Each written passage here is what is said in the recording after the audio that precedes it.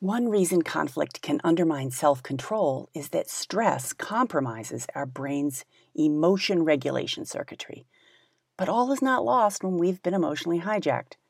Recent research offers a new tool for regaining self-control soon after the stress of an argument. Briefly reminiscing about a happy memory.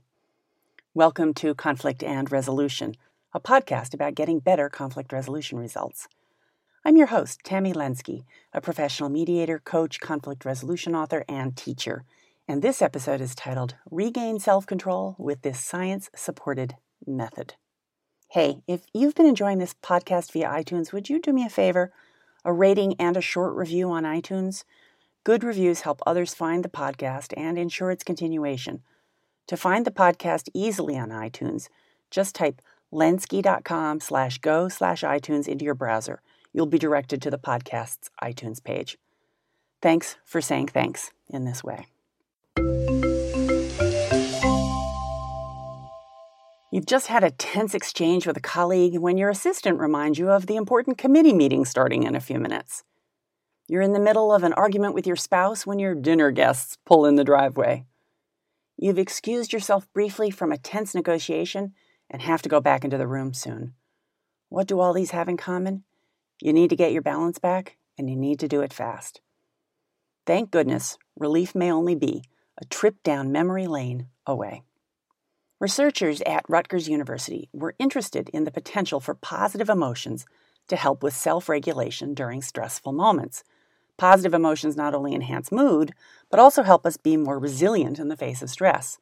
Said the researchers, quote, acute stress elicits negative emotion, lessens our ability to use cognitive emotion regulation, diminishes responsiveness to rewards, and is often a precursor to anxiety and depressive episodes, making it imperative to identify effective strategies for reducing stress. End quote. The challenge, of course, is that it's daunting, sometimes even impossible, to will ourselves back into a positive emotional state when we've just had a bad experience. Acute stress releases what the researchers suitably term a cascade of hormones, including cortisol, which have undesirable effects on working memory and decision-making, among other things. So we need kind of a mental trick to help us out in those moments where willpower alone isn't enough to induce a positive mental state. Cue the pleasant autobiographical memories. It's long been known that autobiographical memories can evoke the emotions of the original experience. So is it possible to evoke positive emotions even in the face of acute stress, to trick ourselves back into the emotional state that will serve us better? Researchers Megan Spear and Mauricio Delgado conducted 2 experiments. In the first, participants immersed their hand in ice water. That's a classic stress-inducing experience in psychological research, while reminiscing about a chosen experience. Some were asked to recall a happy memory, such as an old family trip to Disneyland, while the rest were asked to recall a neutral memory, such as packing for a trip. The participants who'd reminisced about a happy experience showed much lower cortisol levels and reported improved mood as compared to those who'd recalled the neutral experience. Next, Spear and Delgado recruited a new group of volunteers to repeat the ice water experiment while undergoing brain scans with fMRI.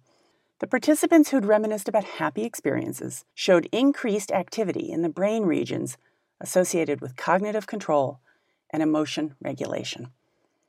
Reminiscing about a happy memory, in other words, calmed the psychological response to stress, enabling participants to reap the benefits of a positive emotional state soon after a negative experience.